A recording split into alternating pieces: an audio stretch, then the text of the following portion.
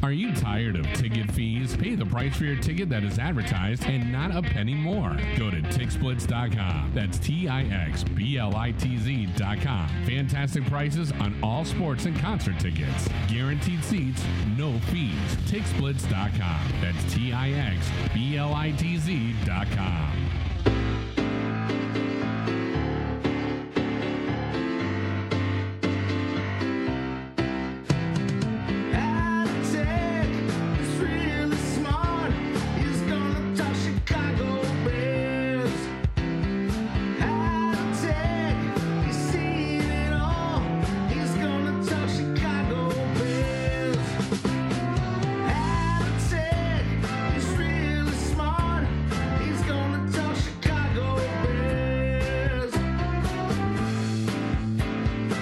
Welcome, everybody, back to another episode of Halatek Hall. Good evening, Mr. Halatek. How are you? Double A, it's good to see you again. It's we missed you last week, but it was a great show with Jeff Berkus in the Windy City Gridiron and his championship belt series, part 2. And we're going to go into part 3 with him in a couple of weeks, but we've got a good show lined up for our listeners this week. We're going to talk a little bit about what's going on with the league. There was a big news in Chicago with the Bears and the loss of one of the McCaskies. The rules that the Rooney rule was enhanced, and we'll talk a little bit about that. And then Joey Ricotta from the Score Crow, at the Score Crow on Twitter, wrote a great article detailing the Bears draft selections, and we're going to bring him on. And then we're going to talk a little bit about how the NFL worked this schedule. And, just to give our listeners a little tease, the schedule can start with week 5. In week 5, you have the Bears hosting Tampa on Thursday night. So that would literally be the first game of the year if it gets that far with the coronavirus. Week 5, which means you miss the first 4 weeks of the season, but yet you can still have a 14-game season with a full complement of division games, and we'll get into that. And then in our history segment, we're going to talk about the incomparable Sid Luckman. So, Aaron, it's been a busy week in the NFL, starting off with the passing of Michael McCaskey, 76 years old. He succumbed to cancer. He's got a lot of he doesn't have a lot of fans in Chicago Bears, in the Twitterverse, and he did some things that, as a new guy in charge, he made a lot of mistakes, and it's sad, but this is not a time to look back at all of what he did wrong, because he did do some things right, but we need to just reflect. We need to say rest in peace, and we need to wish the McCaskey family and the Bears family nothing but the best.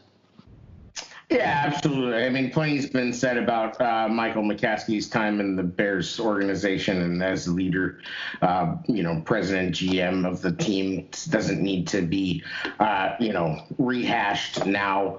It's just a loss for the family. I mean, he hasn't been in that position in a long time, and so it's the passing of a member of the family that owns the Bears, and so thoughts and prayers to the family and everyone who knew him and loved him.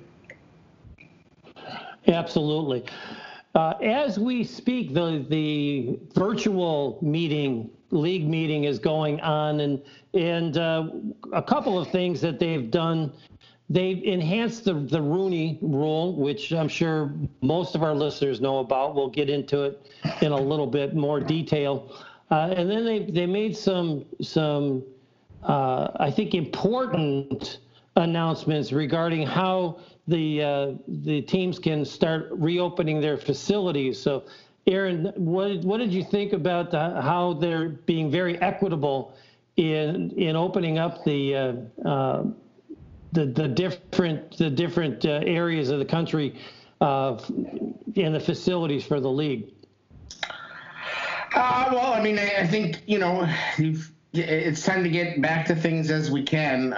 If we're going to move forward, the only way to do that is one step at a time and one foot in front of the other. So we'll just see. You can't, as much as everything is scary out there, you can't just sit back and live in fear. So they have to do what they have to do. And I think the NFL, I mean, they've been lucky at the timing of this, if you can call anything about what's going on lucky. But as opposed to the other sports like,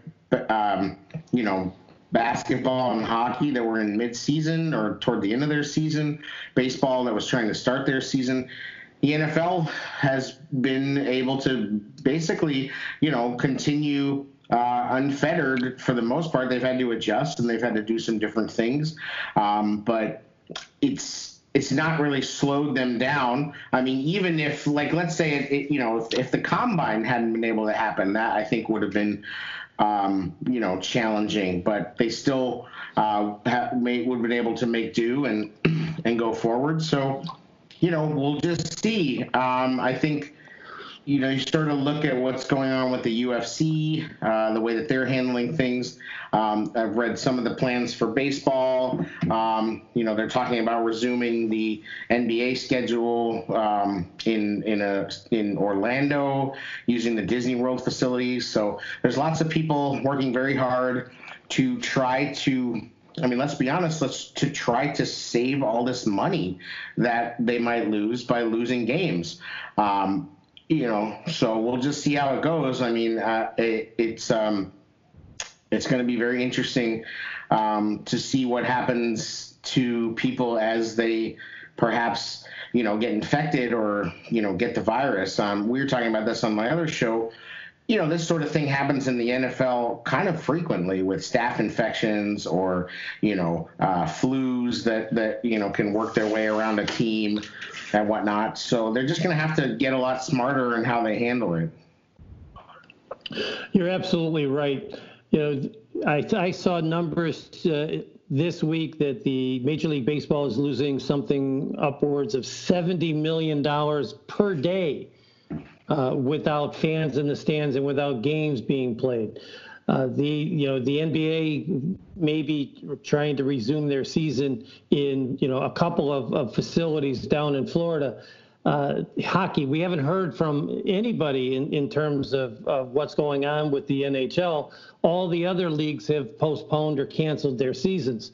The NFL has allowed some facilities to open, but it's only for office personnel and for any players that are in need of treatment, and to see doctors, team doctors, and get therapy.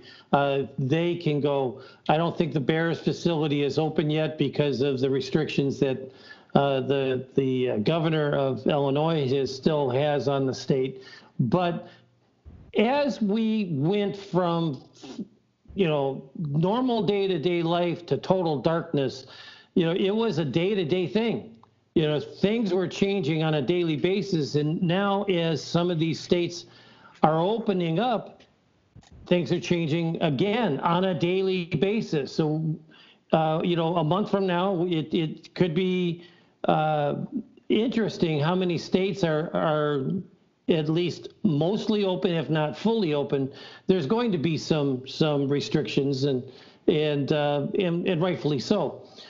Another thing I saw was today where the NFL is working to develop some type of you've got the windshields on helmets now, and they're working with a company to develop basically a face shield, kind of like what doctors are wearing to protect the full face. So that's going to be interesting as we see that developing over time. The one thing that the league did that I really enjoyed seeing is they're not going to allow teams with facilities in states that are opened faster than other states where NFL teams are located they're not going to be able to bring their players in until all teams can bring their players in at the same time. And let's face it, even if you're not hitting, if you have people in the facility where you can train them and you can hold meetings, you're going to be ahead of everybody else. So it was good to see what the league did to ensure equitable training going on as we start to open up the country and we get, hopefully, football on a regular basis. Yeah, for sure. The teams are moving forward with their rookie training camps. The Bears are no different. Nagy did a online Zoom press conference with some of the beat reporters last week, and then he did a couple of interviews. One with Waddle and Sylvie. It was actually Jesse Rogers and Sylvie, which I thought was very interesting. He was very honest. He was very open.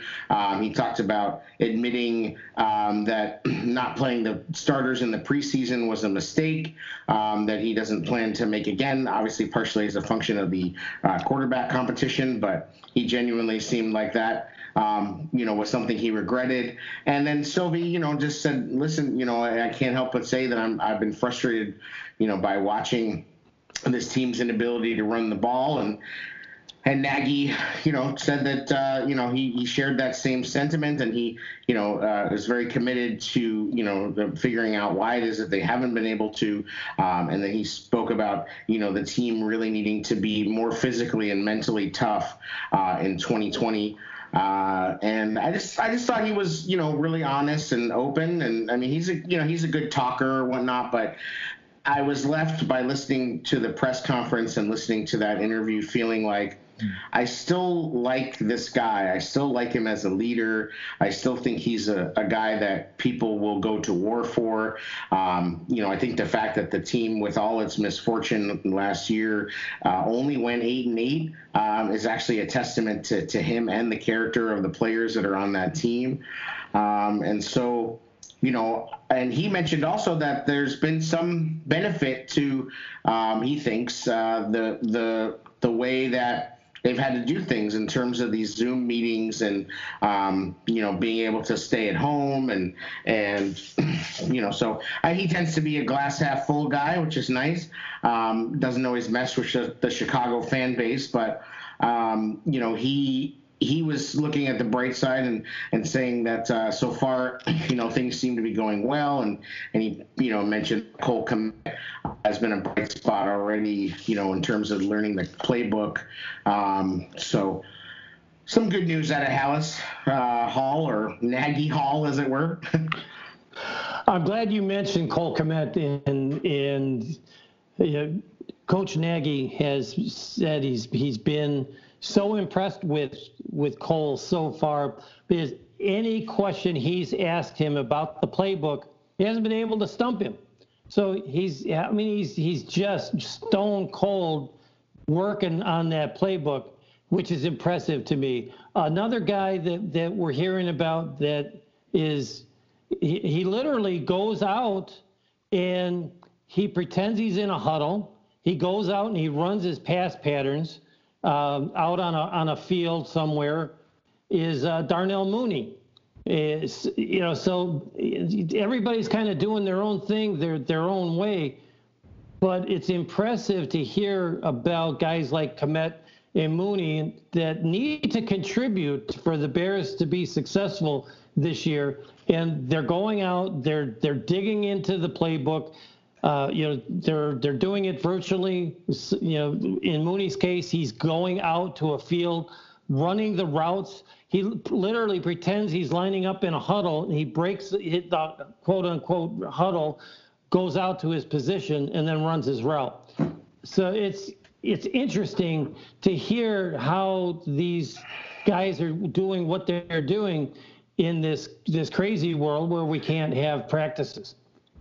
Yeah, well, and so far, knock wood, the Bears have stayed off of the police blotter, which is more than we can say for a lot of players out there. I think there have been about 6 or 7 different player arrests over the recent time period, which is a shame because, a lot of these guys do need that structure of getting into camp.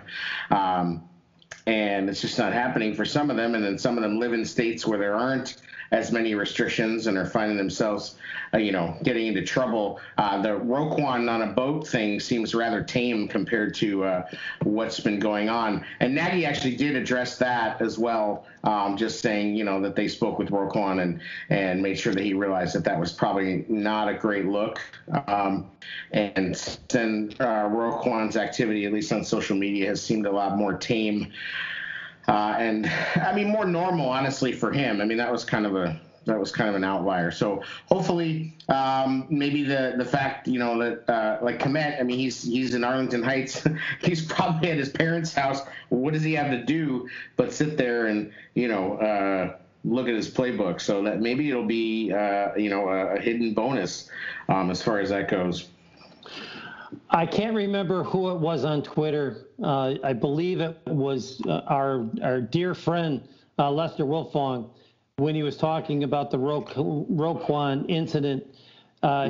He was funny because for those of the listeners, if you maybe haven't heard, there were videos posted of Roquan on a boat off of Miami. And he's on a boat with a young lady by the name of Abella Danger. Abella Danger makes her living exotically, let's just say. And, he said, if you're a single man in your early 20s and Abella Danger invites you on a boat, you're going. You're going on that boat. So, you know what? Yeah, if trust me, if I'm in Roquan's shoes, I'm on that boat too, man. Right. It is what there wasn't. I mean, she was pouring I think it was beer, into his mouth, but most of it missed. Yeah. When you look at the video, most of it didn't make it the destination for which it was intended. Yeah. So it wasn't like it wasn't like he was smoking a bong, or he wasn't like he was snorting cocaine. He was on a boat with some good-looking women, having a couple of beers. God bless him. I wish. Trust me. In fact, right now, I am supposed to be in Bonita Springs, Florida, for a week of vacation that got postponed because of the virus. And trust me, there's Wi-Fi in the condo, and I could have done this show from Bonita Springs. Would have loved to have done this show from Bonita Beach, Florida. But here I am stuck in my. Well, at least I'm in Halatek Hall, so that's a good thing. So it's just such a non-story. But to your point, there's been several arrests that have been made over the past couple of days, particularly, and that doesn't bode well for those guys. So it's nice to see that this team's culture, at least on the surface, has so far survived the fact that they're not together all the time. Right, absolutely. So should we bring on our guest? Yeah, we're going to take a quick break, have a message from TickSplits.com, and then we're going to bring in Joey Ricotta from the Score Crow. So his name is... actually, it looks like Ryan Terrio's his Twitter handle. It's right. It's the Riot 326, and he writes for the Score Crow, not Scarecrow, but the Score Crow on Twitter. So when we come back from our break with TickSplits, Joey's going to join us. So you're looking for great ticket deals. Who isn't? Well, TickSplits.com has you covered. From the biggest sporting events to Broadway shows and concerts, TickSplits.com has the best ticket selection at the very best prices out there and no service fees. So the price you see is the price you pay. Plus, TickSplits.com donates up to 25% of their proceeds to charity. TickSplits.com has the tickets you want when you want them. Go to TIXBLITZ.com today. That's TickSplits.com. Every ticket, every venue, everywhere. All right. Thank you very much. That's a message from TickSplits.com. Of course, any ticket, any venue, and anywhere. $6 billion of ticket inventory is on TickSplits.com, and tickets are becoming available for all of the events that are being rescheduled throughout the country as things start to open up. So we are looking hopefully ahead to concert venues and things of all natures. There's even many concerts are moving to a drive-through or a drive-up concert where basically they put the stage in the parking lot and everyone drives their car and parks it, and then you can broadcast it. They can broadcast the concert right to your stereo in your car, and you can watch a concert that way, just like an old drive-in movie. So that's going to be something that starts happening, and then as venues start to open up. So there's lots of things that'll be on TickSplits.com, including the NFL, which we'll be talking about the schedule. Right now, however, we are joined by Joe Ricotta, who is a writer for the ScoreCrow.com. You can find him on Twitter at the THE Riot 326. And he's a big Bears fan, Chicago sports fan, and we're very happy to have him on the show. Good evening, Mr. Ricotta. Hey, thanks, man. I appreciate you guys having me on. Joey, it's an absolute pleasure to have you on. We talked a little bit before we brought you on air, and you're a huge Bears fan, Bulls, Blackhawks, Cubs fan, not so much a White Sox fan. Tell us where do you live, and how did you end up becoming such a fan of the Chicago sports teams? Yeah, I'm pretty local, not in Chicago, but about an hour and a half away or 2 hours away in Rockford. So not too far out, but yeah, I grew up watching everybody on TV, all the teams, and those are the main teams that were playing, and my family obviously being fans of the teams, and I did go to a lot of White Sox games too. So when I was a kid, I didn't hate the White Sox, and I still don't. I never really took that whole.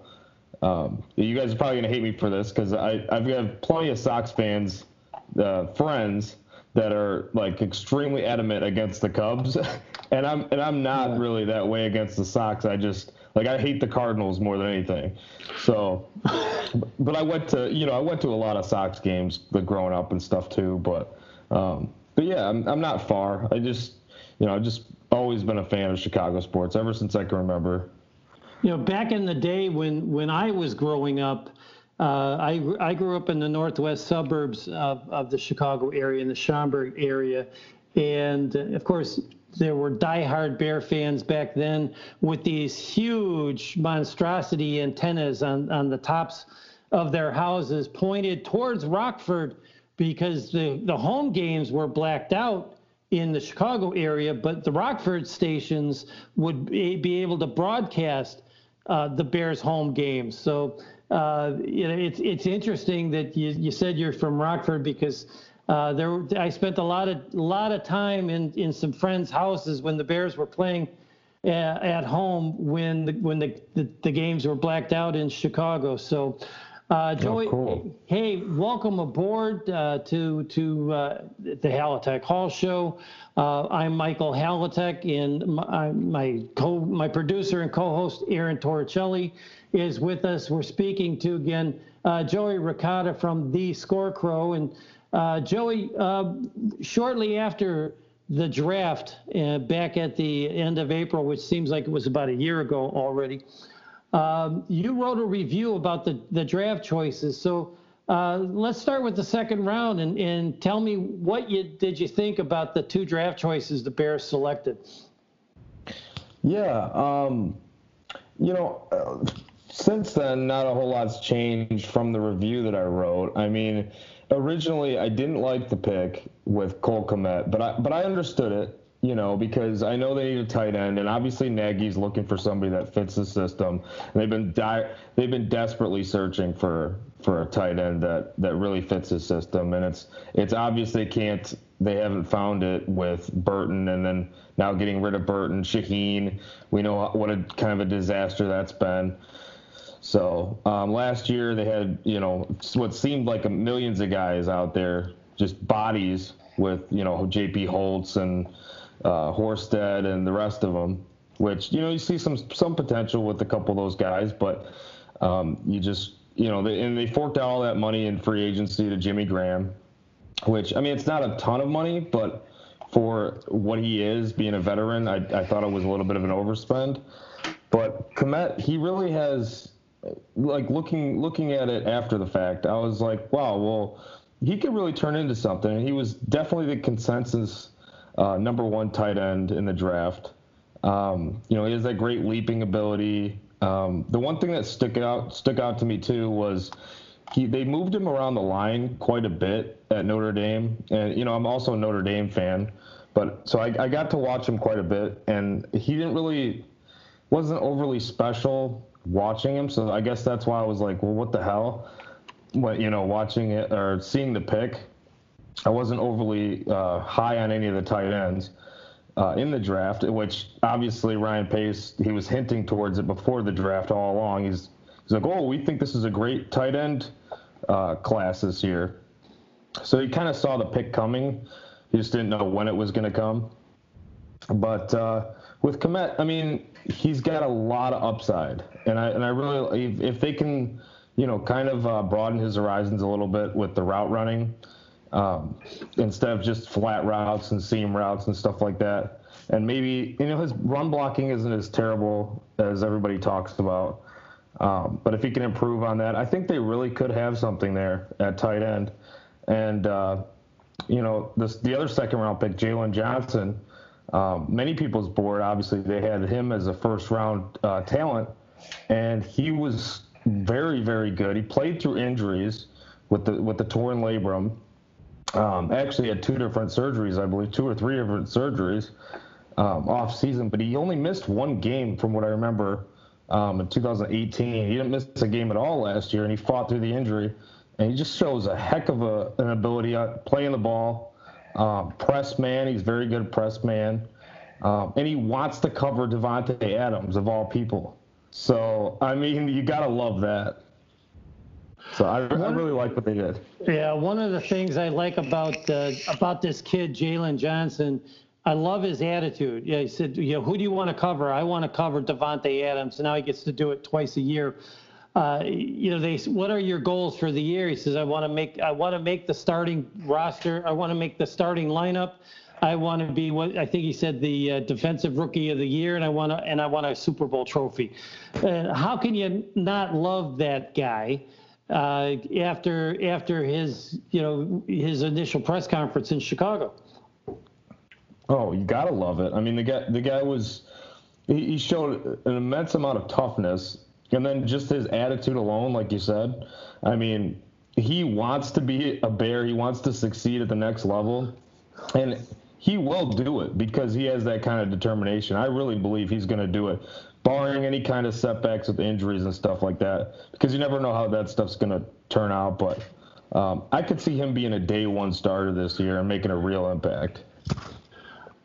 After the Bears had their draft, and we'll get back to the draft in just a minute, but they signed Gibson to be a safety, and he is almost maybe a lesser version of Eddie Jackson.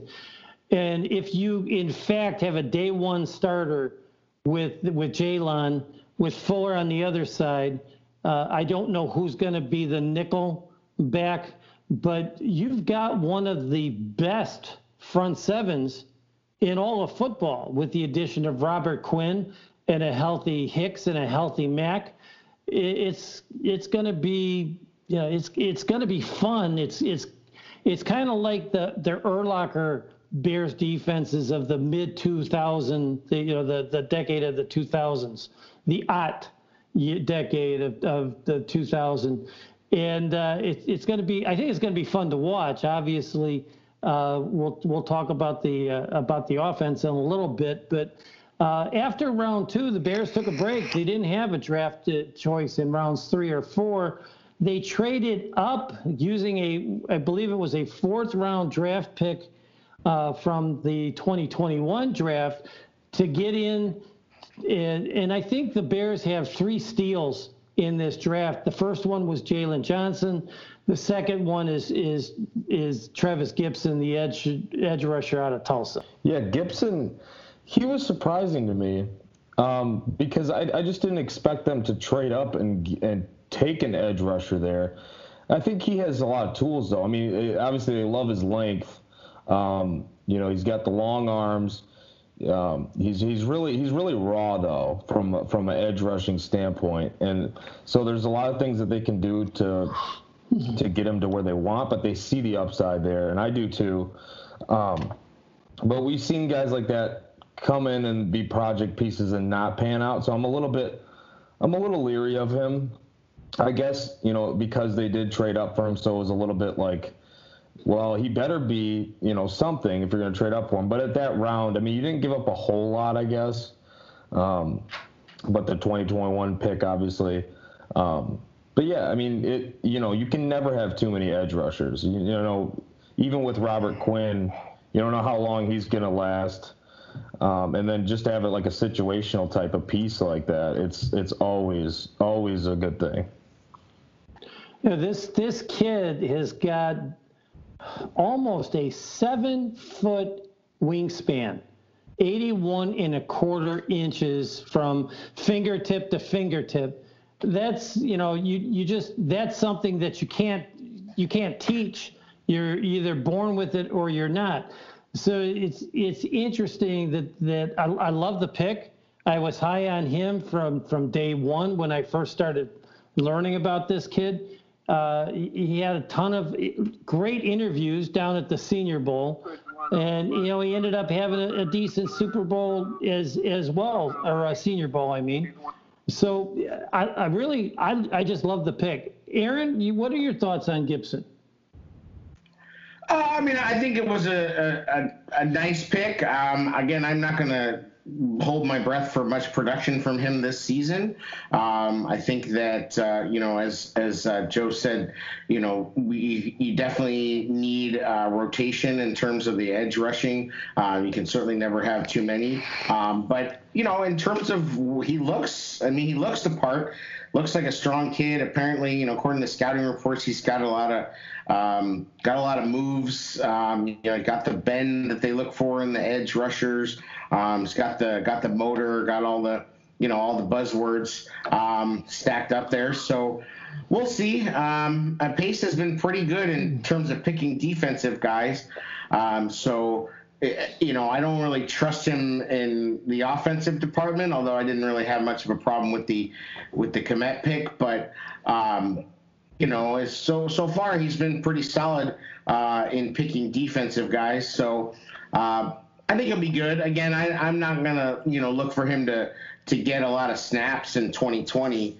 But I think he's he should certainly make the team, and you never know, he could be a surprise contributor. When you take a look at the fact that you've now replaced Leonard Floyd and Aaron Lynch with Travis Gibson and Robert Quinn, I think that's a good trade-off. What do you think, Joey? Definitely from a pass rushing standpoint. I mean, Robert Quinn, we know what he can do, and he's definitely an upgrade over Leonard Floyd in that department. Floyd, he did a lot of other things that go overlooked. At least from like a run stopping standpoint, even in coverage at times, he was actually pretty solid there. He just wasn't getting to the quarterback, and that's what you need. That's really what you need from the edge rushing position. That's what you drafted him to be, especially with such a high pick. So, it was only a matter of time before they wound up cutting ties with him, and Robert Quinn's obviously a big upgrade there. Gibson, as far as Gibson and Lynch go, Gibson might take a little bit of time, and Lynch is you could kind of count on him to be that rotational piece. I mean, he wasn't dependable as far as you weren't going to put him out there every down. Wasn't that kind of guy. But we'll have to see with Gibson. It's not guaranteed, but I can see where if you're going to give me Quinn and him or Floyd and Lynch, I'll definitely take the Quinn and Gibson side all day. Only thing Aaron Lynch was guaranteeing last year was offsides penalties. Unfortunately, It was like that was his time in Chicago. I'm happy has come to an end because he was a complete disappointment. I think he was only brought here because of his familiarity with Fangio, and I was hoping he would follow Fangio to Denver, and he didn't, and he stayed in 2019, and his 2019 campaign was regrettable at best. So I'm not sure if Gibson's going to be the guy that steps right in and gets all those snaps. I mean, it's possible. You could maybe more likely see a Isaiah Irving or maybe a Vaughters guy who might get those snaps before Gibson, but you never know. I mean, there are a lot of people that like the pick of Gibson, so he certainly seems to have the talent. Just how he's going to transition, and the way we're looking, where basically there could be very little training camp. You might not see as much production out of these rookies as you might want. You're absolutely right. Speaking of rookies, we're going to continue our draft conversation with Joey Ricotta with the second of 3 picks that the Bears had in the 5th round. And this is a guy, quite frankly, I knew nothing about. He's a cornerback out of Georgia Southern by the name of Kendall Vildor. Joey, what's your analysis on Kendall? Vildor, just like you, I didn't know a whole lot about him, but I watched a lot of tape on him.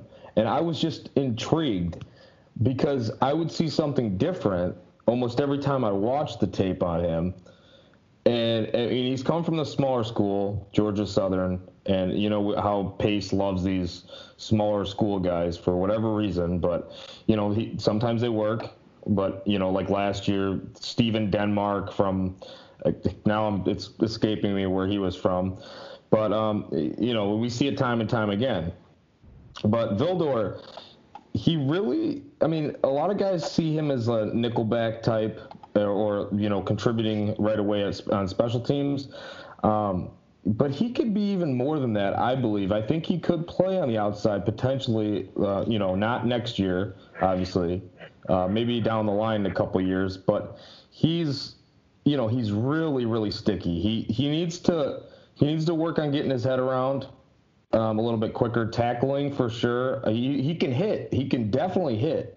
But the problem is I would see him when he gets space, like running up to running backs or whatever, anybody in space, they get time with him, he can really look bad when it comes to tackling. But so he's definitely raw too, like Gibson, but with a different position, obviously. But there's potential there. This could be a really good value pick. I really love his ball skills. He's not afraid to put hands on a receiver. He will go toe-to-toe with a receiver all day long. He just sometimes looks tentative when he's in space trying to tackle, that's all. So I like it, though. The Bears have 18 defensive backs on their roster currently, so there's going to be a lot of competition because you generally you keep 10 defensive backs on your roster, so there's going to be plenty of competition. We talked a little bit about Mr. Denmark, and he came from Valdosta State. So talk about a small town, small time schools. So interesting to say the least. The next draft pick that we're going to talk about now is their 3rd pick in the 5th round. That I really think is the 3rd of the 3 steals the Bears got in this draft, and that's wide receiver Darnell Mooney out of Tulane. Yeah, Mooney he's a really good route runner, and he flies. He can get down the field. Ted Ginn obviously was brought in for that this upcoming year to fill the role immediately, what they were kind of hoping for from Taylor Gabriel, which, never really came to fruition. But we saw some of that. We saw some flashes of the speed downfield and stuff, but like the Redskins game last year and so on. But it's just not consistent enough. And then, had trouble staying on the field as well.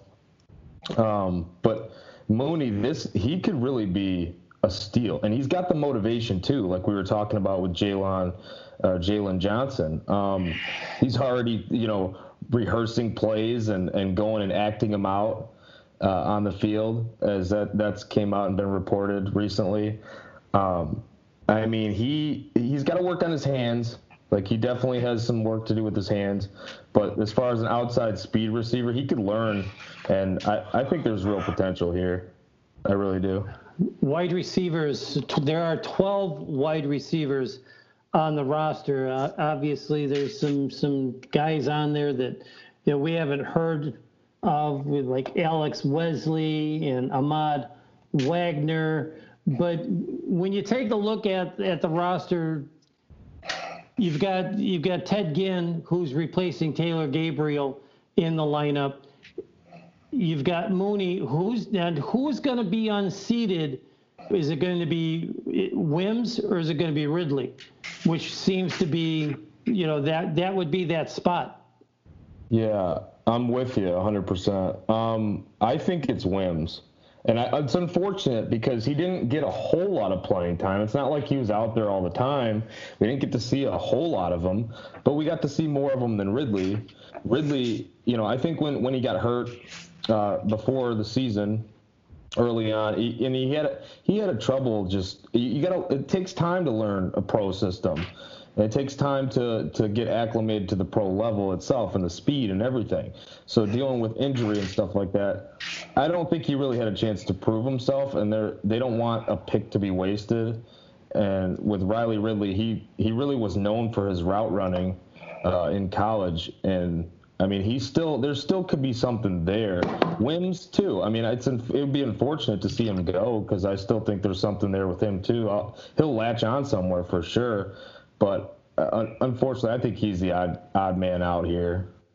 It'll be interesting to see. I could see them possibly keeping more receivers this season, and they have been some change to the practice squad where they can move guys up. Basically, now you have what's effectively a 12-man practice squad, and guys can move up and down a few times without being exposed to being picked up. So I have a feeling, and I don't have any sources on this or anything, but I just have a feeling that maybe the offensive line would be an area they might have more guys that they move up and down from the practice squad, and then they could be keeping one less tight end, because there's, at least you can say what you want about the Jimmy Graham signing, but you can plug him in and you know that he's going to probably be there for all 16 games.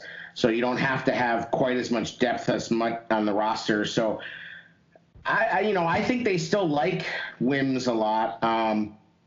I am kind of on the fence with him. I think he's shown some flashes. He also seems to be a guy that still has trouble getting lined up properly. There's been some times where, he can make a big play and then have a lapse. And he was on the field actually quite a bit last year, and he really didn't get a lot of catches. So it'll be interesting to see. I mean, I think, if somehow Trubisky plays better or we get Foles, obviously Anthony Miller is probably going to benefit the most from that. But then I think, next up would be Wims. And as far as Ted Ginn goes, I don't think you're going to see him on the field a ton, but you never know. They could be something where they like what he does. But they've got to be looking over their shoulder, these receivers, for sure. And it's just like with the cornerbacks. I mean, I think, with the cornerback, you took a position of weakness after Amukamara was gone. And then now I think, you could say it's a position of strength, and they actually have a good amount of depth. But guys like Duke Shelley, Steven Denmark, I think they should be worried about making this team. You're probably right. In fact, Shelley made the roster, I believe, opening day. He had several penalties on special teams, holding or illegal blocks in the back, which, they actually ended up putting him back onto the practice squad. there are some interesting changes this year in terms of the practice squad. You can bring up 2 players. One of them does have to be an offensive lineman off the practice squad to game day. So you can actually dress 48 players on game day as opposed to 46 last year. And like you said, the practice squad was increased to 12. And there's been some changes in terms of tenure.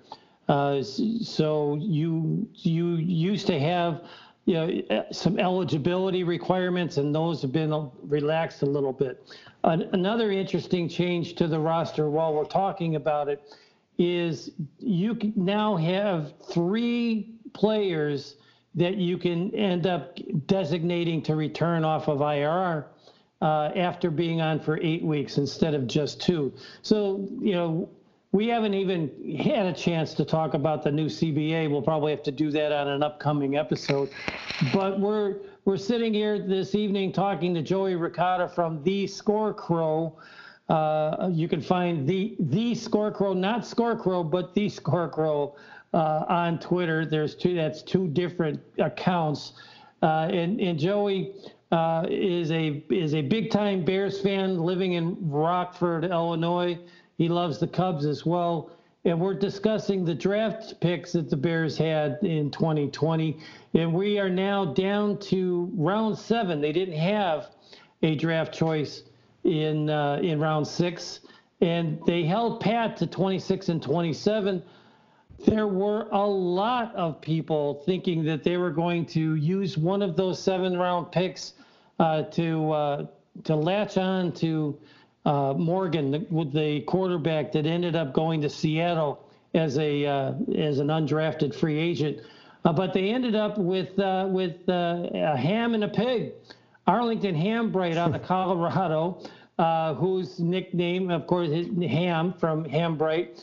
And I believe Lacavius Simmons got the nickname Pig from his grandmother when he was a kid. He comes in from another small school, Tennessee State.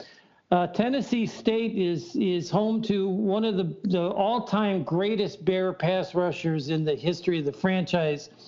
A skinny little kid in 1983 that the Bears took a shot on and drafted him. I want to say is late in the draft back then. Ended up, the guy had terrible teeth. They took him to a dentist. They got his teeth fixed. They got him on a weight program. And his nickname is the Colonel.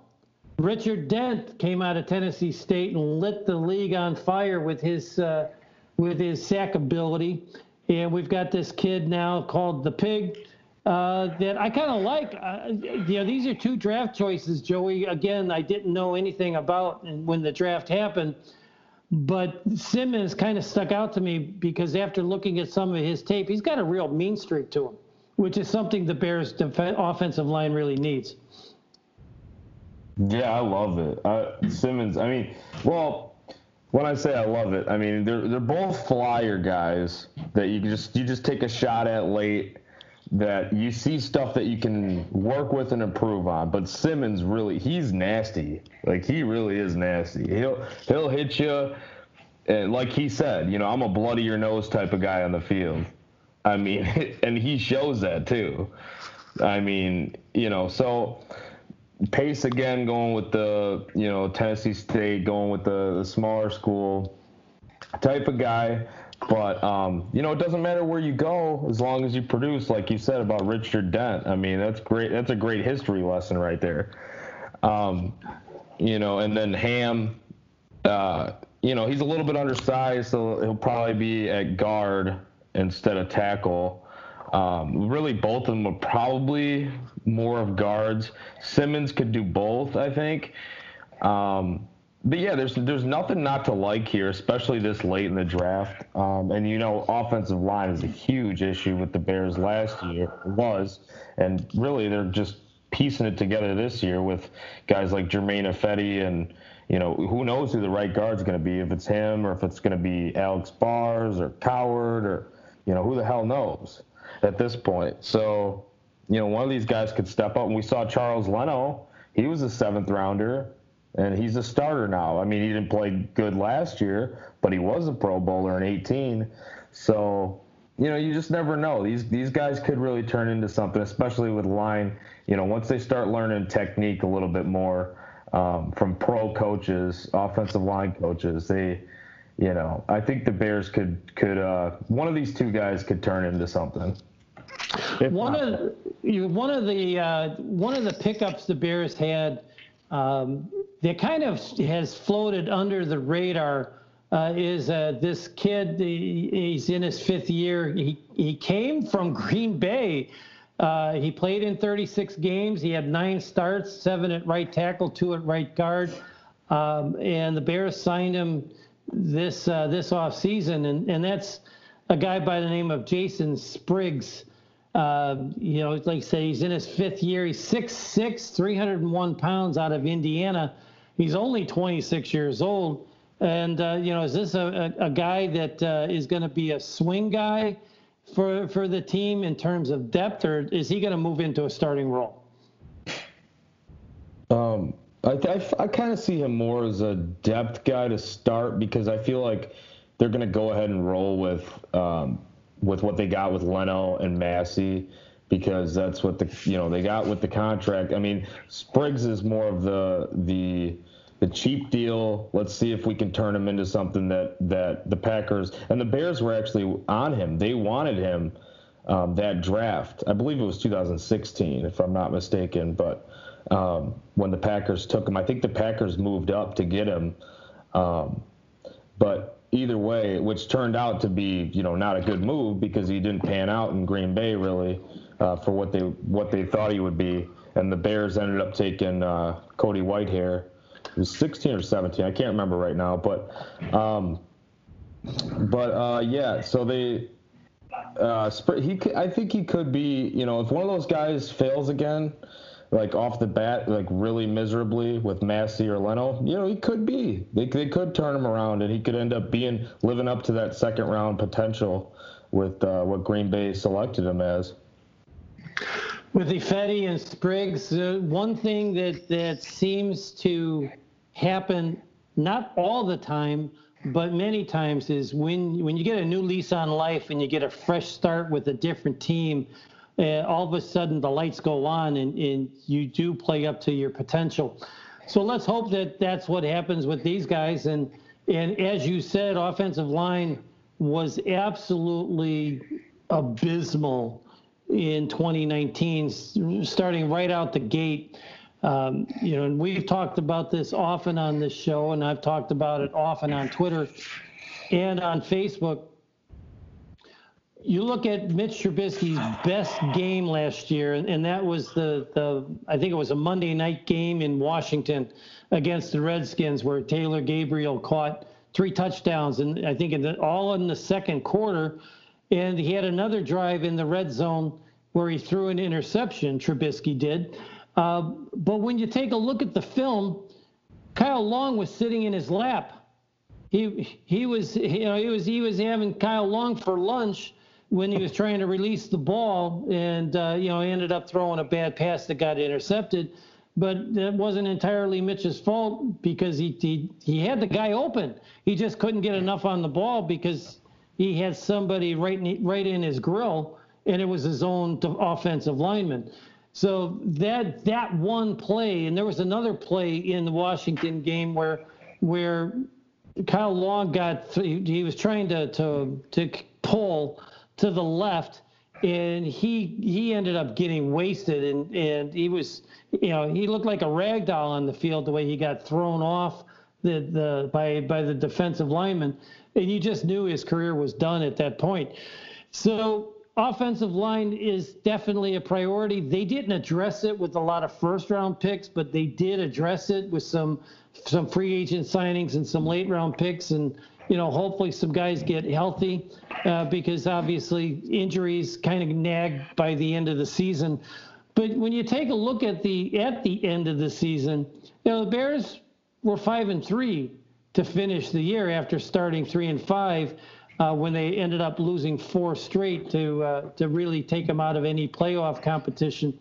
But yet they're one game out of the playoffs, If they win 9 games, they're in the playoffs this year based on last year's record, with the new 7 teams starting with the playoffs this year. So it doesn't take a lot. They were 11-5 in 18. They got decimated on the defensive side with injuries. Their offensive line was terrible, which I think led, and this is my personal opinion. I know I believe Aaron doesn't share the same opinion with me, but I think that the shoddy line play in front of Trubisky really killed his confidence. And when you're not playing, under center with a lot of confidence, you're not even a game manager at that point. You're just hoping that he doesn't screw the team with a bad turnover.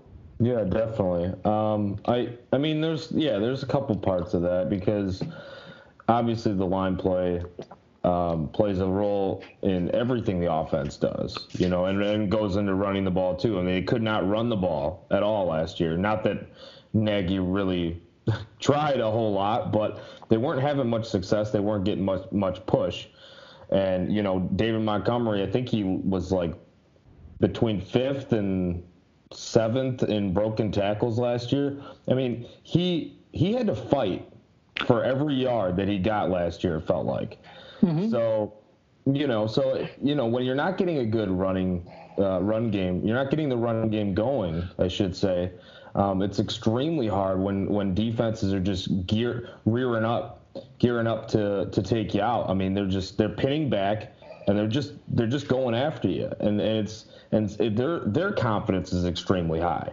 They feel like every single down they have a shot to get you, and they're going to put somebody in your face, and it was happening a lot.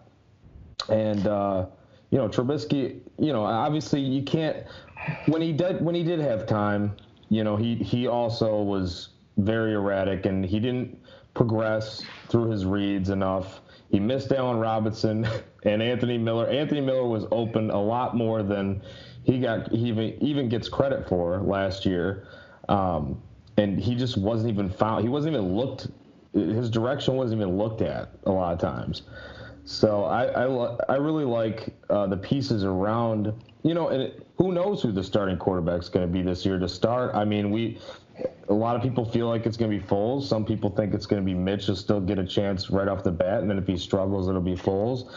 I mean, everything kind of points towards Foles starting it out, but I mean, who really knows? And I feel like this fifth year option that they declined. It's kind of telling, but at the same time, I mean, I would love to see the kids succeed. And, if they can improve that offensive line, if that's really, if the confidence thing was the played a huge part in that, which I'm sure it played a factor, at least somewhat. If that was the big thing, then why not give them a chance the first 2 games? I think it's really going to be interesting to see what happens, because we don't know if we're going to get a preseason or not this year. So the whole quarterback competition thing, I mean, we might have – it's going to be up in the air. And what do you do at that point? Do you just go with the veteran, or do you go with the guy that – I mean, both these guys know the system at this point, and Foles knows how to run this type of system. So, I don't know. It'll be really interesting this year to see how that all works out. We've been visiting with Joey Ricotta from The Score Crow. You can find him on Twitter. What's your Twitter handle, Joey? At the Riot 326. So a little homage to Ryan Terrio. Yeah. People think I'm a huge fan of Terrio because I have that, and it's just really coincidental because I made my email and everything like around the time when he was a Cub. So it was like, I don't really like Terrio all that much, but it was just like a random email I created. So stuck with it. It is what it is, and it's at The Score Crow. Joe, I appreciate you coming on with us. Hopefully we can have you on again later in the year. Hey, thank you, Michael. And Aaron, I really appreciate it too, man. This has been a lot of fun. I love talking Bears football. All right. Absolutely. Thanks a lot.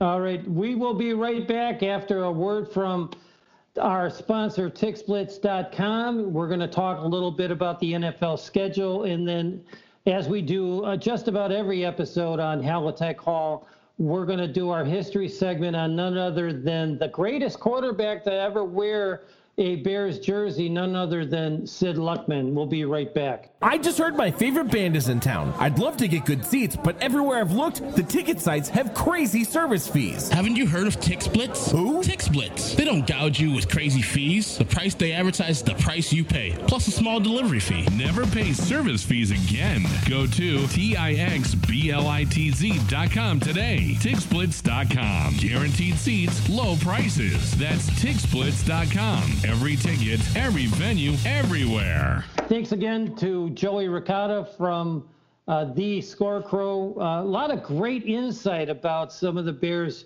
draft choices. He wrote a great article that you can find on thescarecrow.com about the Bears draft. He's done a lot of film study on the guys, and I was really impressed with his writing. So we reached out to The Scarecrow. We found Joey, and he's now a Halatek Hall listener and subscriber. So we urge you to follow us on podbean.com. And again, we thank TickSplits for their support. We have a surprise that we're going to talk about right now, courtesy of TickSplits.com. If you go to our Twitter account at Halatek Hall, there is pinned at the top of our profile a survey asking you what one game would you like to see, assuming that you can attend all the games this year. And it's like Green Bay, Minnesota, Tampa, and New Orleans. And it lasts for a week. When the survey closes, we will figure out a way to have a contest to give away 2 tickets to the game that you fans selected, compliments of TickSplits.com. So go to TickSplits for all of your ticket needs. Make sure you use Tailgate, TAILGATE, as a promo code to get 5% off any purchases. That's TickSplits.com, every ticket, every venue, everywhere. Aaron joins us back again, and in the next part of our show, we're going to talk a little bit about the season schedule, not just the Bears schedule, but the season schedule, because the NFL spent a lot of time. That's why they delayed the release of the schedule by almost 3 weeks. And I think they got it right. So opening night is, of course, the first Thursday after Labor Day. And it's a rematch of an AFC playoff game where the Houston Texans traveled to Kansas City to play the Chiefs in what should be one hell of a game. But, Aaron, what if the league's not ready because of the virus? There's some great contingencies in this schedule that we're going to start talking about. Yeah, I hope that doesn't happen, but they've got to be prepared. I think you were telling me before we started recording that, they could end up starting the season with the Bears and the Tampa game, right? That's correct. They could actually delay the season and start on week 5. So you're losing 4 games, right? Wrong. What they have done is, and the league has a lot of, they've a lot of practice, for lack of a better word, in being flexible with league schedules. Most of our listeners, and I'm sure Aaron, you remember the 9/11 tragedy back in 2001, and flights were canceled. You couldn't get a flight anywhere, so of course the league had to suspend or postpone all of the games for that week. I think it was week 2 in the 2001 schedule. The Bears were supposed to play Jacksonville in Chicago, and what the league ended up doing is they suspended all of the games that week and pushed it back to the end of the schedule and just added a week to the 2001 schedule by pushing back the playoffs 1 week. So there became no bye week between the conference title game and the Super Bowl. And when you look at week 1, that would be the easiest thing to do is delay the start of the season by 1 week and push it back to the end of and have it, that would be Sunday, January 10th. I don't think there would be any games on Saturday or Monday. They would just have a full slate of Sunday games. Week 2, different scenario. So if you take a look at week 2, let's just take a look at our division to start. The Bears play the New York Giants. Minnesota plays at Indianapolis, and there's a conference or a division game with Detroit playing at Green Bay. What the league did on week 2 is every single game in week 2, the opponents share a common bye week. Cincinnati and Cleveland, which is supposed to be the Thursday night game, and the LA Rams are playing at Philadelphia. They all share week 9 as their bye week. Atlanta and Dallas are week 10, and so on and so on. The Bears have a bye week along with 5 other teams in week 11. So what the obvious plan is they need to delay the season by 2 weeks. They're going to move the first week to the end of the season, and it'll be in essence a week 17 or 18, if you will, where all the games will be played on Sunday, January 10th, and they'll just move the playoffs back a week, and again have no bye week between the conference title games and the Super Bowl, which is scheduled to be in Tampa this year. Where it gets tricky is weeks 3 and 4. But what the league did, they did 2 things in weeks 3 and 4. A, there are no division games played weeks 3 and 4. So if they need to cancel those 2 weeks, the league still has every division playing their 6 division games within the season. The second thing that they did, or B, is every single team in the league plays 1 home game and 1 away game in weeks 3 and 4. Now, this is not something that is, etched in stone by the league. This is just something that our folks over at TixBlitz and their IT people have taken a look at when it comes to the schedule. And it's an interesting scenario that they've built in this flexibility for the first 4 weeks of the season. So, yes, you could literally start week 5 where the Bears host Tampa on Thursday night, October 8th, and still end up having a 14-game schedule before they hit the playoffs. Great job by the league. Aaron, any comments?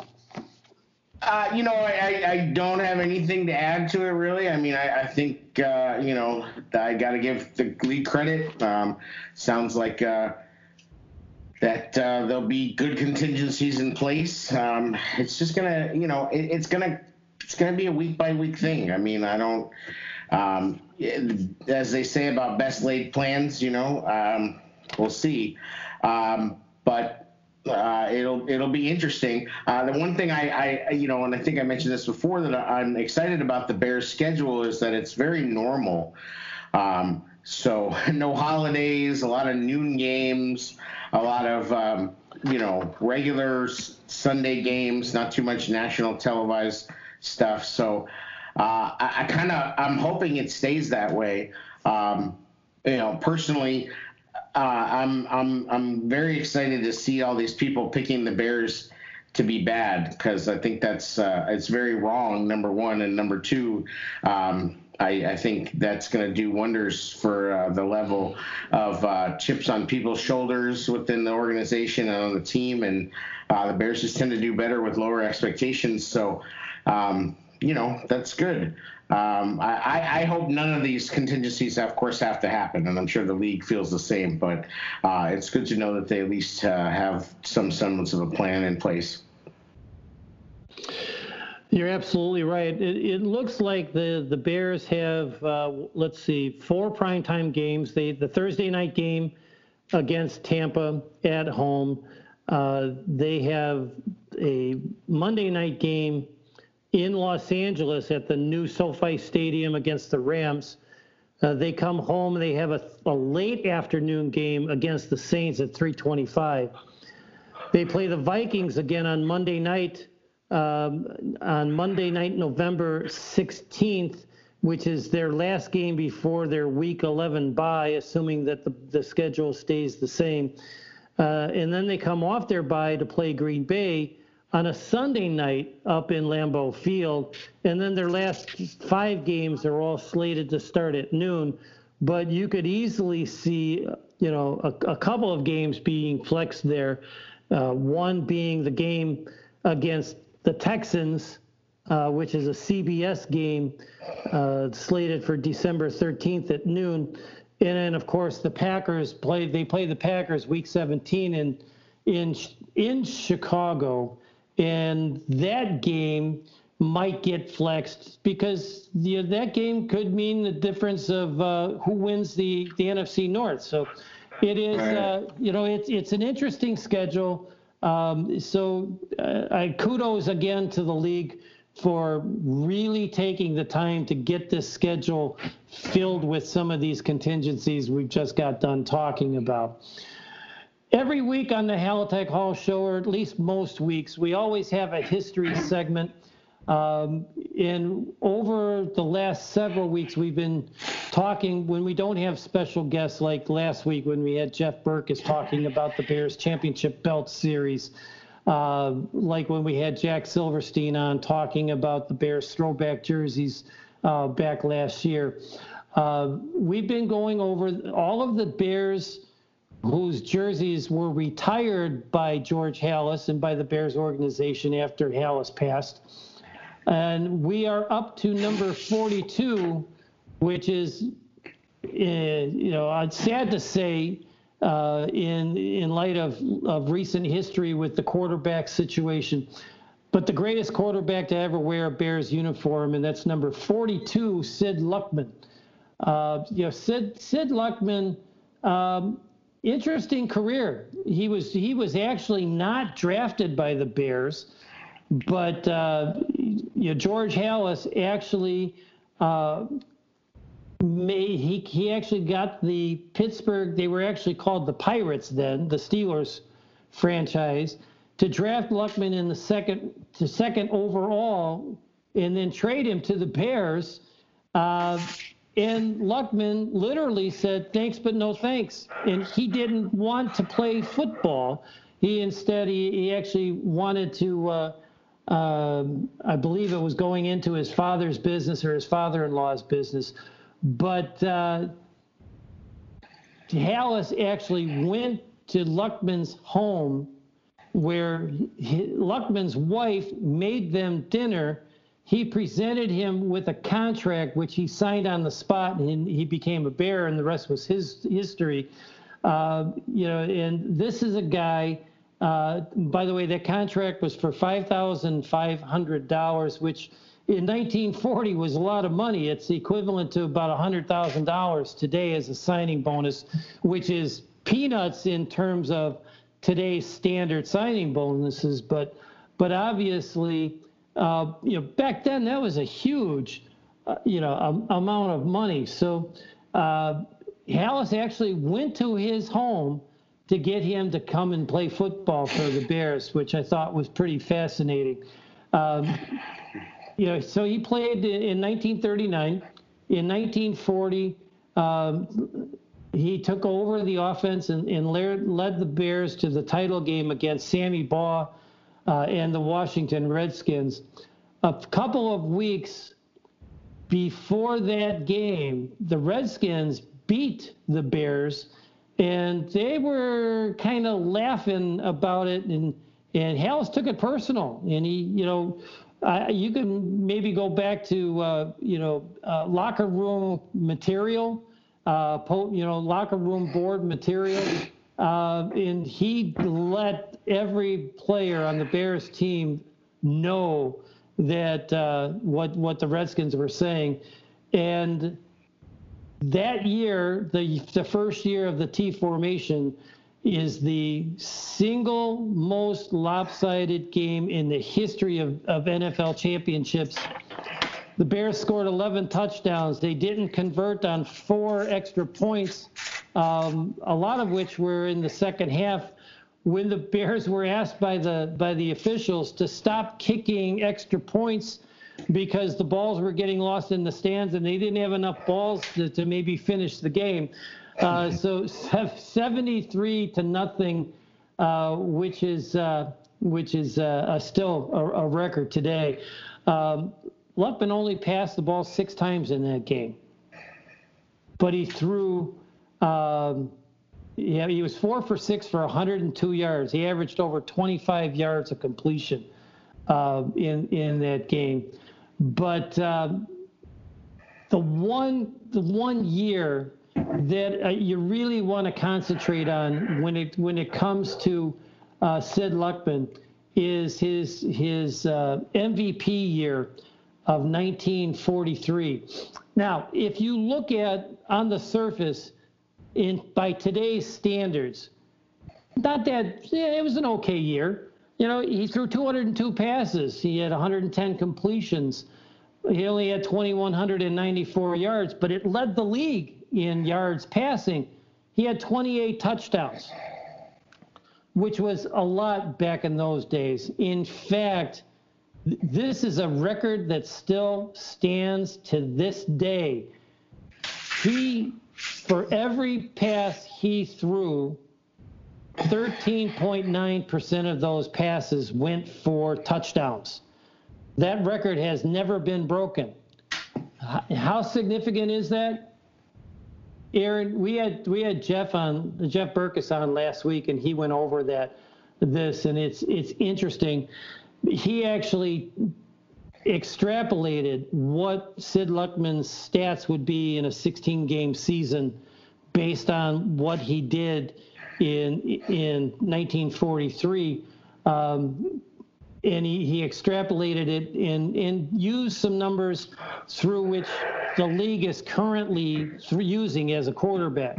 If you take the 1943 season and put it into the 2018 season, I guarantee you Patrick Mahomes does not win the MVP that year, because Mahomes threw for 50 touchdown passes and 4,800 yards or whatever it was. Sid Luckman's 2018 stats would be 6,300 yards and 80 touchdown passes, which would be the equivalent in a 16-game schedule based on quarterback play in today's world, as opposed to what it was in 1943. Yeah, I mean, pretty amazing stuff, especially for a guy that it was not really a quarterback at all. He was a tailback. So I think the Sid Luckman story is a testament to George Halas more than anything, just because, if George Halas never invents the T formation and never puts Luckman in that situation, I don't know if we ever know who Luckman is. I mean, it's possible he never plays football. It's quite possible he never plays quarterback. And then even if he does, it's quite possible that he ends up in a place where the quarterback doesn't do much.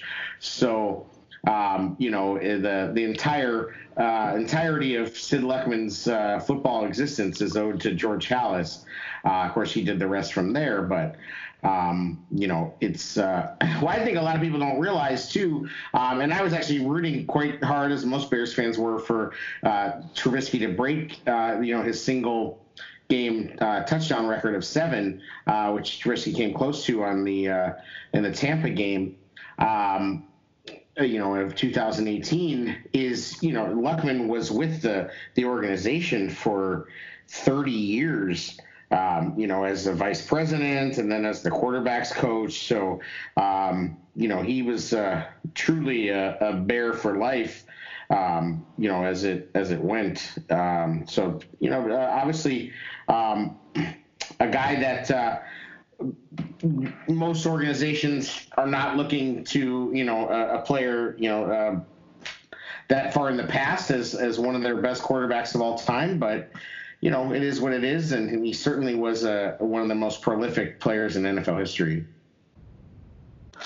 He was. When we've been talking about his 1943 season, that season when he threw for 28 touchdowns was an all-time record in the NFL, and that record lasted until 1959. And in 1959, it was a 12-game season. So that's how impressive that those 28 touchdown passes in 1943 actually were.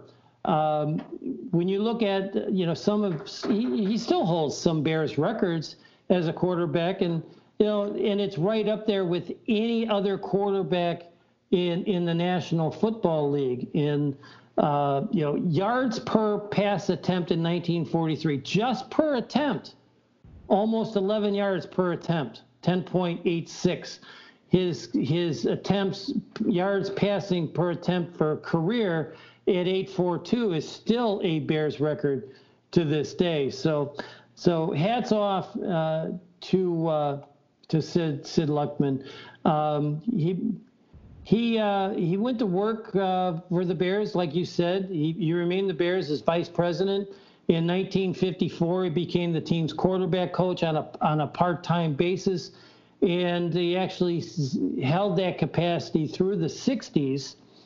So Sid Luckman, number 42, member of the Hall of Fame, one of the 13 numbers retired by the Chicago Bears organization, and not only was he a hell of a ball player, he was just a hell of a guy. 4 times NFL champion with the Bears in 1940, 41, 43, and 46, the most dominant decade in Bears history. NFL All-Star in 3 straight seasons, 40, 41, and 42. First team All-Pro in 1941 through 44, and again in 47. He was a second team All-Pro in 46, the most valuable player in 1943. He led the league in passing yards 3 times. He led the league in passing touchdowns 3 times. He led the league in passer rating 3 times. And he was a member of the NFL 1940s All-Decade team. So that wraps up our history segment for the Halatek Hall Show. Next week, we have to go out of the 40s all the way to none other than one of the first-round draft choices in 1965. He was drafted back-to-back with Gale Sayers, and it's none other than Dick Butkus, number 51, will be our focus on our next history segment. So, Aaron, a lot of things covered in this episode. Of course, we want to, again, give our condolences to the Bears family on the loss of Michael McCaskey.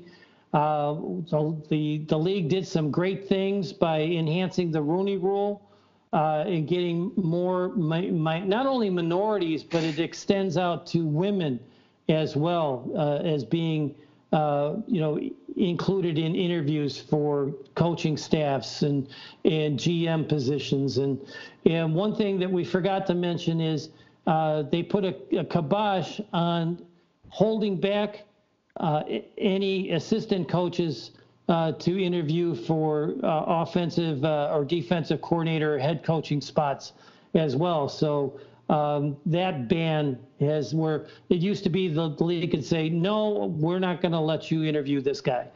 But that's now gone. So the league's done a lot of good things. They did a great job on their schedule. And I just can't wait for the season to get started. I'm chomping at the bit here, my friend Double A. Yeah, absolutely. Can't wait. I'm also hopeful, of course, that we get some other things going. The Bundesliga in Germany started playing games, and little by little, things are happening. They're talking about restaurants with patios can possibly open as soon as May 29th with restrictions at least for the outdoor seating. So, glimmers of hope. Hopefully things keep moving in that direction, and we can start getting back to regular life. I'm certainly ready for it. It's hard to believe that next week is already Memorial Day week. So have a great weekend. And I don't even know if the Indy 500 is being raced. I know that the Coca-Cola 600 is still on, but I don't think that the Indy Racing League is back racing yet. Yeah, I want to say they canceled it or definitely postponed it, but I don't know. I haven't heard. I'm not a good source for racing information. Yeah, neither am I. Just obviously NASCAR came back in the news here recently with a couple of races, so with no fans in the stands. But hopefully we won't have to open up the NFL season with nobody in the stands, because baseball. There's a lot of Major League Baseball teams. The White Sox, Tampa, Pittsburgh later in the year last year. Teams were playing in front of 5,000-6,000 fans. There was a game. There's been a couple of games in league history. One, I believe it was the White Sox played in, or maybe it was the Red Sox, and the Yankees had to play in a game where there were no fans in the stands. And the funny part about it was the announcer in the booth was actually having a conversation with the guy in the on-deck circle, and they could hear each other talking in normal voices. So interesting story. So let's hope that we move beyond that, and we'll have full stadiums come September. With that, this is Mike Halatek thanking you for listening to the Halatek Hall Show. You can catch us on Apple Podcasts, on Podbean, on Sports Zone Chicago every Saturday morning. And, of course, a link to our podcast is always posted on our Twitter account at Halatek Hall, and also at Facebook.com/Halatek Hall. You can find every episode there. So listen to the current episode when it hits on Friday, and all of our past episodes if you want to catch up on all of the historical things we talk about on Halatek Hall. With that, Aaron, I hope you have a great night. We'll see you next week. Thanks for listening, everybody. And then thanks again to Joe Ricotta, our guest. And we appreciate you. Have a great week.